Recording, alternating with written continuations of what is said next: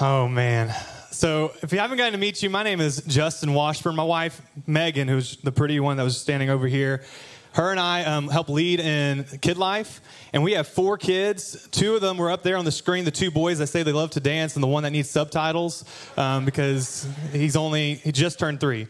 So, and we have a daughter that's 4, so with 3 kids in Little Life and 1 kid in Kid Life, so we need prayers because it's a lot of kids all under 6. So, yes. But yeah, we lead in Kid Life, and we're so thankful to be part of a church that values children. There's actually, I'm just glad to even be up here and get an opportunity to share with you God's heart for kids too, and that we're doing this whole Next Gen weekend. There's a story in Mark 10 that really speaks to me, and if you haven't read the story, it's about the disciples, and they are shooing away children. So first of all, I'm already mad at them. Like, what are you doing? Shooing away children, and Jesus comes and rebukes them and says, hey, wait. No, let the little children come to me. And he even says that the kingdom of God is for children like this. And he even challenges us to have a childlike faith. And if Jesus and God care about children so much, then you can bet so does the enemy. The enemy wants these children too. If you watch any news or you've been watching anything on social media, they're after our children. And so it's important that us as a church are investing into these little kids. There's a stat, this church sent out a survey to Christians, and they found out that 47% of salvations happen in elementary and pre-K age. So that's almost half of salvations happening in that elementary pre-K age. 82% of salvations happen under 18. So this whole Next Gen thing that we're doing this weekend is a product of those statistics. And so we are valuing the next generation, trying to pour into them and make sure that they are finding a firm foundation in Jesus. So our Little Life ministry, we have some leaders in there, Connor and Haley West. Unfortunately, they couldn't be in here speaking because they're taking care of your kids and my kids. I'm sure my kids are giving them some crazy times. I have a little one that's over there not feeling too good. But they're serving right now, but they did have a few things that they wanted to share, so I will try my best to voice their passion. We'll see, okay? So they said, first of all, they wanted to remind us that it's not daycare back there. We're teaching the kids the gospel and trying to teach these kids how to have a firm foundation in Jesus. They also said that their favorite thing about it is not only teaching the Bible, but also working on the relationships with them, and excited to see these kids coming in, eager to dance, praise, and learn about God. And then, although they say that they're the ones serving, God always seems to have a lesson waiting for the leaders that they learn through teaching and being a part of Little Life. They said sometimes they learn more about the service than they feel like the kids get out of the service because that childlike faith is just so contagious. In terms of Kid Life, I agree with Haley. Actually, our number one rule in Kid Life is have lots and lots of fun. So that's what we want the kids coming in is having lots of fun, knowing that God is fun. He created fun. And so I think it's very important that they learn that. But these children, they're precious. As I said earlier, they're precious to the Lord. They're also desired by the enemy. So with that being said, I have 2 quick challenges for us as a church. Before I give the challenges, they're rooted in Proverbs 22:6. And I should throw it up here behind me. So it says, start children off on the way they should go, and even when they are old, they will not turn from it. Another version says train. And I think about training, like I used to be a coach, and if you only come into service, if you only get Jesus once a week, that's not a good training. Any sport or any talent, if you are only practicing once a week, then you're not getting developed like you should. The Bible also says that we should be feeding off of it. It's the daily bread. If you only eat once a week, you're going to be starving. Same thing with these kids. So my first challenge for us as a church is that parents, if you're out there with me, we need to be pouring into our kids daily. And I struggle sometimes. I'm trying to find resources and things that I can do. If you have resources, let me know. Or if you want to find resources, you can ask me and I'll try to find some with you. But trying to find resources to be pouring into these kids daily because they need it. They don't need it just once a week, but daily. My second challenge as a whole church, not just the parents, high school, college, all adults, seniors, everybody. Oftentimes when I ask people if they'll serve, the response that I usually get is, oh, I can take care of my own kids, but I can't take care of somebody else's kids. Or I just don't relate with kids.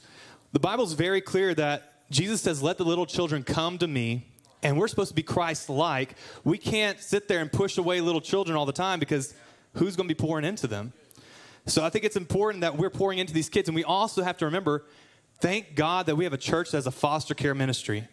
I get a witness, yes, we can praise God for that, man. We have so many kids in there that come from broken homes, that are in foster care. So this really is the only opportunity that they're able to get the word. And we need your help. There's only so many of us, and we need help pouring into these kids. You have something that they don't have, something to offer, something to love on them. And I think it's so good. You're going to hear multiple stories today from different high school students and college students, and you're going to hear their testimony. And I heard all of them the past few days, and it all started at this young age. And so I'm going to introduce Collin. Collin's a high school student. Yes. Collin is one of our high school students, and he also serves in youth middle. So not only is he getting poured into, he's also getting to pour into some of your kids in youth middle. So he's going to share his story. We love you, Collin. We're so thankful for you. And let him have it. All right. Thank you so much, Justin. Can we please give it up for our amazing worship team and the stuff that's moving in our church this morning? Come on now. So as Justin said, my name is Collin, and I'm super excited to be up here and be able to worship with all of y'all. Just a little bit about me. I'm 15. I'm currently a sophomore at Don Tyson School of Innovation. While being here at NLC, I get the privilege to be able to serve up in our youth middle ministry and also get to attend our Wednesday night high school services. But whenever I was asked to come up here and share what was on my heart, two things were strongly revealed to me. One, God will always love you and fight for you. And two, making your faith your own is really difficult. So growing up, did not grow up in a perfect home. Whenever I was 6 months old, my biological dad signed away my birthrights. Whenever I was a year and a half, the divorce was final. After that, we moved here to Arkansas and Little Rock, and through this time period, I'd never met my bio dad. I was 4 years old, met him for a few days, that was it. So I never had any male role models or figures in my life. Through this time, from us moving from Little Rock to Fayetteville, I struggled with trust issues with the people around me. I had grown up in church, but I never had a faith of my own. It was always my parents. Since I grew up with just me and my mom for 14 years, I had a lot of time to build up resentment for my bio dad. Every little thing that he had done wrong, I tended to hate him for it. For abandoning me, for never wanting to meet me, for never getting to know me, and for never trying to build a relationship with me. As I got older, I eventually came to terms with the fact that he was never going to be the person, the male role model, or the father that I really wanted him to be, which is difficult, especially at a young age for all these kids, because for me, I woke up with sorrow and I went to bed angry at him. But not too long after that, I eventually started to get rolling with the wrong crowd as I got older, and I started smoking, and I started believing that because I was struggling with drug use and because of my own personal problems, God would never love me, he would never fight for me, and he would never be able to use me. This all started around my 8th grade year. I was also struggling with self-comparison, and I started to hate the way that I looked, started to think, I can never look like them, I can never be like them, I can never have that, and I can never become that. So this is whenever I fell into a really dark state of mind, thinking I would just never be good enough. And so while all this was going on, the people I were closest to, my friends, were the ones who started all this in the first place. Hindsight, not the smartest move. But this went on for almost 2 years. Nothing was really changing. I was still stuck in the same lonesome cycle that kept dragging me down day after day. Until I finally decided up this past summer to sign up for a mission trip. But the real reason I actually decided to sign up was to see if growing closer to God was even an option for me. But also, they said it was Orange Beach, so I was down to get a little sandy that summer. But not even a full 24 hours into this trip, and I was already experiencing something new. The men had a Bible study in the morning over the book of Ephesians. I didn't even know where Ephesians was. But then we started serving other people in food pantries, cleaning up storm debris, and helping people move and clean. Eventually, I started to realize throughout that week, the focus was all of a sudden taken off all of us and put on for the glory of God. I started to realize I was around the life-giving people that I truly needed to be associating myself with instead of the quote-unquote friends I had back at home. These were the people that I needed to grow closer to. These were the people who were going to help me grow in my faith. And these were the people who were going to strengthen our church. While we were out there, I learned that God was using all of us to do his work. So despite anything any of us had done or will ever do, God will always be able to use us. He will always be in pursuit of us. And he will always be fighting for us. Amen. So since coming back home, I have found freedom from the drug use and from the bad friendships. So no matter what you're going through, whether that you be struggling from abandonment issues and resentment to drug use and self-hatred, God will always be fighting for you. So if you believe that God will never love you because you think you're too far gone or have done too much, you are so far from the truth. Romans 3, verses 23 to 24 state, "For all have sinned and fall short of the glory of God, and all are justified freely by his grace through the redemption that came by Christ Jesus. We are all sinners, yet we have all been justified freely through for him dying on the cross. Y'all have not done more than he's died for, nor will you ever be able to." Come on now. So Jesus, James 5:16 says, "Therefore," in the Bible, when we see therefore, we should look at it because that's what it's there for. But what it really says is, "Therefore, confess your sins to each other and pray for each other so that you may be healed. The prayer of a righteous person is powerful and effective." Through everything, throughout this entire trip and throughout our church, we can see all of the people laying hands on the young people in our church, being able to build up their foundations, people building mentors. So if there's something that you're struggling with, reach out to somebody, because just look inward, and I promise you, you're not perfect. Nobody is. You need to be able to find somebody, whether you don't know them or whether you do, to be able to pray over you, because it's powerful more than you might ever realize. Thank you.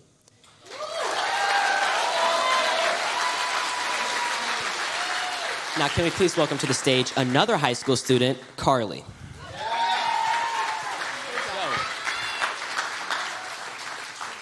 Can we please give it up for Collin again? Keep in mind, he's only in 10th grade, okay? God's moving so big. Hey, y'all. I'm so glad y'all got to come in this morning, whether you were dragged here or if you willingly came.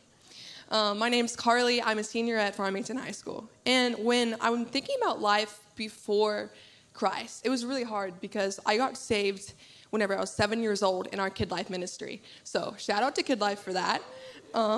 And I always remembered loving being around people who loved God, and I loved following the rules, but I never really knew God fully.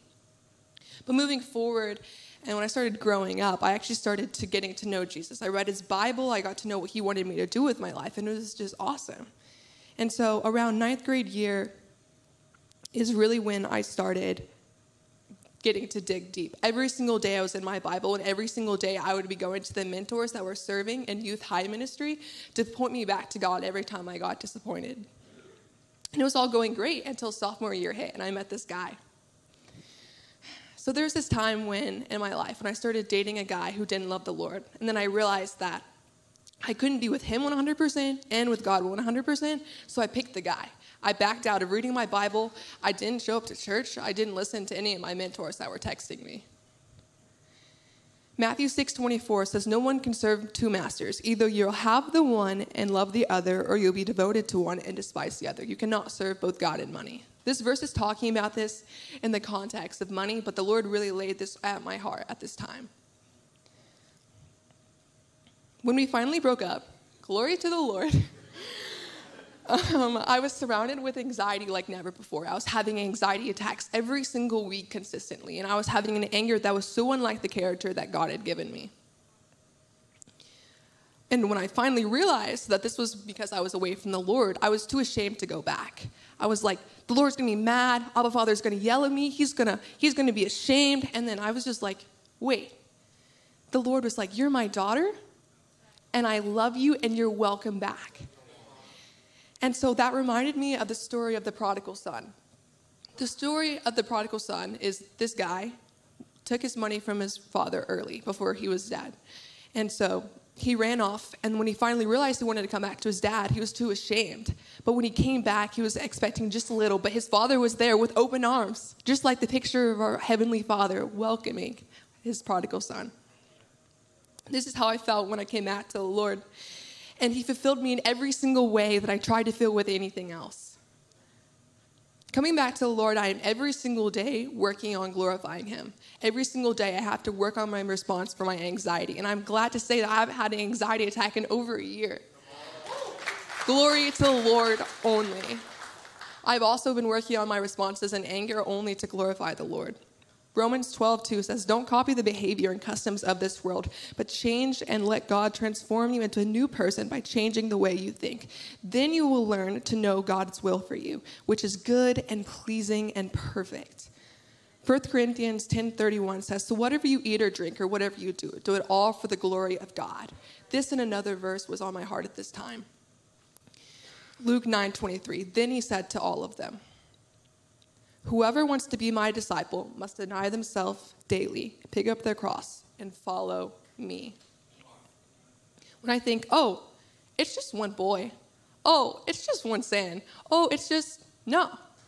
Every time I think that I have to refocus and look back at what I'm supposed to be looking at, God, I ask myself the question, do I love this thing more than I love the Lord? And every single time the answer is no.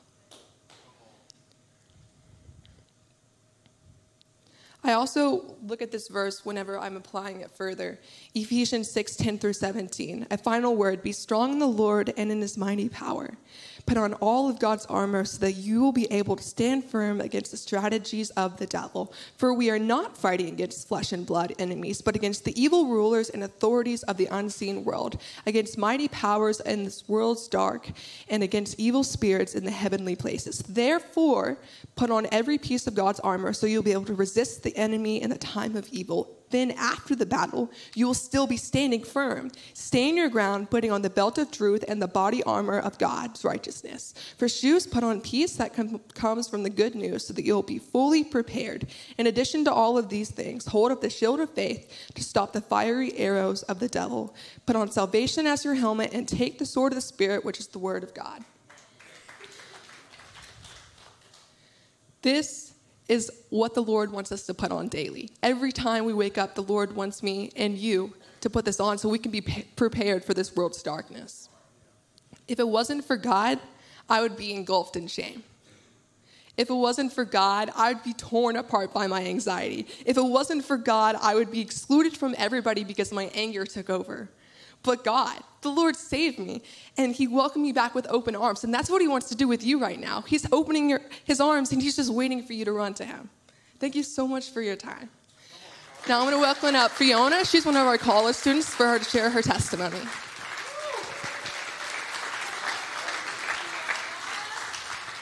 Thank you so much, Carly, for sharing your story. Hello, everyone. My name is Fiona. I'm a junior at the U of A. I'm involved in our college ministry, Elevation, and I also serve in Kid Life on Sundays.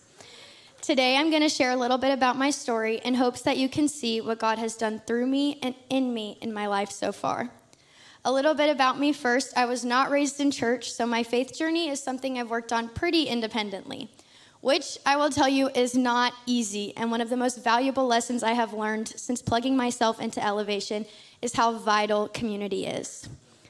Growing up, most of my time was spent either at home, school, or mainly my dance studio.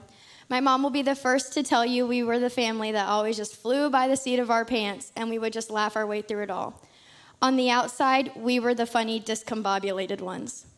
Inside the walls of our home, though, there was nothing but alcoholism, anger, fear, and lots of pain. With everything going on, I had a friend reach out and invite me to church, and this is where I heard his good news for the first time. And I knew that God was someone I could rely on in the midst of my crazy life. I remember hearing about a father who loved me in a special way. He knew my desires and thoughts and had a plan for me, something better than what I was going through at the time. Soon after, I accepted Jesus Christ into my heart. And the first two verses that really struck me and I memorized were John 3:16, for God so loved the world that he gave his one and only Son, that whoever believes in him shall not perish but have eternal life. And 1 John 4:19, we love because he first loved us. As I got older, the things in my life didn't really change. In fact, they got a lot worse, and I found myself always asking God, why me? I believe in you, Lord, and I know that you are good, but I thought things were supposed to be different. But as many of you know, when we start pursuing the things of God, the enemy tries to take us down even more. I was 15 when my parents split up, and I became so angry and sad all the time. I was what my mom called feisty Fiona. Her favorite story to share now is one time when I was arguing with my sister in the backseat of the car, and she repeatedly told us to stop, and I continuously answered no, until she finally pulled the car over on the side of the road and got out and started walking over to my door, and I locked it before she could get to me. She then walks back to the driver's side door, unlocks the car again, and walks back over, and I lock it again. This happened a couple of times before she finally just got back in the car and did the thing where you reach your arm in the back, and she just kind of started whacking us. Until finally I told her to just stop because I couldn't handle it any longer, even though I had been the one to start the fight in the first place. To be honest, I didn't really want to tell people about what was really going on because I didn't want them to pity me. Matthew 5:16 says, "Let your light shine before others, that they may see your good deeds and glorify your Father in heaven." And I had turned my switch off. When I was 18, I knew that I had to do some big self-reflection and allow myself to change. I didn't want to continue living the way I was, but I was honestly really scared to become someone else. Ultimately, I had to accept that the person I was didn't glorify God, and I was really hurting the closest people in my life, but justified it because I had felt that they had hurt me first. Galatians 5:22 through 23 says, "But the fruit of the Spirit is love, joy, peace, forbearance, kindness, goodness, faithfulness, gentleness, and self-control. Against such things there is no law." I vividly remember hearing this verse, and my eyes were widely opened. I wanted to have the fruits of the Spirit in me in every area of my life. But to live this way, I would be required to take some big steps. And for me, forgiveness is one of the hardest things to overcome. I allowed anger, sadness, and what I struggle with most, resentment, to run my life for a long time. But I'm constantly humbled by the forgiveness of God and how I can forgive other people in my life. It's not always easy to do, and many times we have to choose daily to forgive those, even when we don't necessarily want to. But what I remind myself is the good news that I don't have to carry that weight alone, and neither do you. Jesus paid the ultimate sacrifice for our sins and has a love for me and you that is boundless. He chooses to forgive us daily, and I hope you know that he loves you and he forgives you. It's never too late to shine his light, to live and love like Jesus.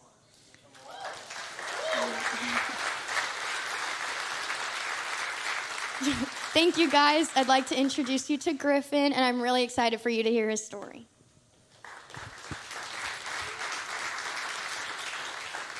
Man, can we just give it up for these three real quick for sharing their testimonies? Now, if I have not had the chance to meet you, my name is Griffin, and I'm so excited to be up here to share with y'all today. A little bit about myself. I grew up in what is considered a broken home. My parents got divorced when I was about 5 years old, and I don't really remember much from the time. All I really remember is sitting in the back of a courthouse, talking to lawyers about who I would rather live with as my parents fought over custody of me and my siblings. So growing up, I never really went to church. Now, if you fast forward some time and we get to my sophomore year of high school, spring break's coming around and COVID hits, and that's when I enter what I would call the party era of my life. I started doing drugs, drinking, and I was just hanging out with the wrong group of people. And it led me into depression, anxiety, and a lot of things I dealt with for the longest time. Now, we get to my senior year of high school, and I'm working in a restaurant in the kitchen at the time, and one of my best friends texted me and told me that him and his family were going to come eat. It was awesome. I got to make their food and go hang out with them for a little bit. And as I'm hanging out, I get to meet the people who would later become my second family, the Holtermans. More specifically, I get to meet Brooke and Tony Holterman, who are like my second parents. After talking to Brooke for a little bit, she asked me if I'd gone to church anywhere. And I said, "No, ma'am." She asked if I wanted to come to church with them on Easter. And I said, "Yes, I'd love to." So I get dressed up on Easter, get to come to church for the first time, and I get to hear Seth speak. For those of you that have heard Seth speak, you know how powerful of a communicator he is. And after that, I decided I wanted to come every week. In July, I got to go to Florida with the Holtermans and spend a week there surrounded by godly people, growing in my walk with God. One day while we're in Florida, we're sitting out by the pool in the back, and Brooke looks at me. She gives me this weird look, and I was like, "Yes." And she was like, "Griffin, have you ever been baptized?" I was like, "No, ma'am." She was like, "Griffin, if you do not get baptized soon, I'm about to baptize you in this pool." I said, "Okay, yes, ma'am." We get back August 1st, August 14th of last year, I got baptized and gave my life to God. It was so amazing. I turned my life around, and I got to see what it really looked like to live a life for God. Now, about a month later, I run into what would be the hardest obstacle of my life so far. I got into a really big fight with my mom.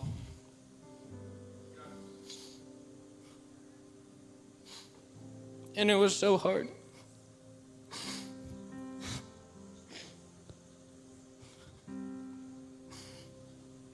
Since then, I haven't had much communication with her. But I love her so much, and it's so hard to forgive people that you don't want to forgive. But through it all, a scripture that got me through this is James 1:2-4. My brethren, count it all joy when you fall into various trials, knowing that the testing of your faith produces patience. But let patience have its perfect work, that you may be perfect and complete, lacking nothing. After that, I got to start serving in our youth ministry and attending Elevation. It changed my life. I got to create connections with high school kids that touched me so much, and it changed my life forever. These high school kids, I get to help guide and grow in their walk with Christ like no one ever did with me. In the last year, God has shown me that putting others in front of yourself is so much more rewarding. Now, the last thing I'm going to say is for the younger people here. Sorry, older people. But it's 1 Timothy 4:12. Let no one despise your youth, but be an example to the believers in word, in conduct, in love, in spirit, in faith, and in purity. God wants to use your life. He has a purpose for every single one of you. Trust me, for the longest time, I thought I didn't have one. Until I surrounded myself with godly people. And God finally told me what it was. But sometimes you have to stop asking what it is and you just have to listen. Because God's not this big booming voice that you think he is. He's this tiny whisper. And if you keep asking, you're going to talk over him. But what I will say is once you finally hear your purpose and God tells you, don't run from it. Embrace it. Thank you.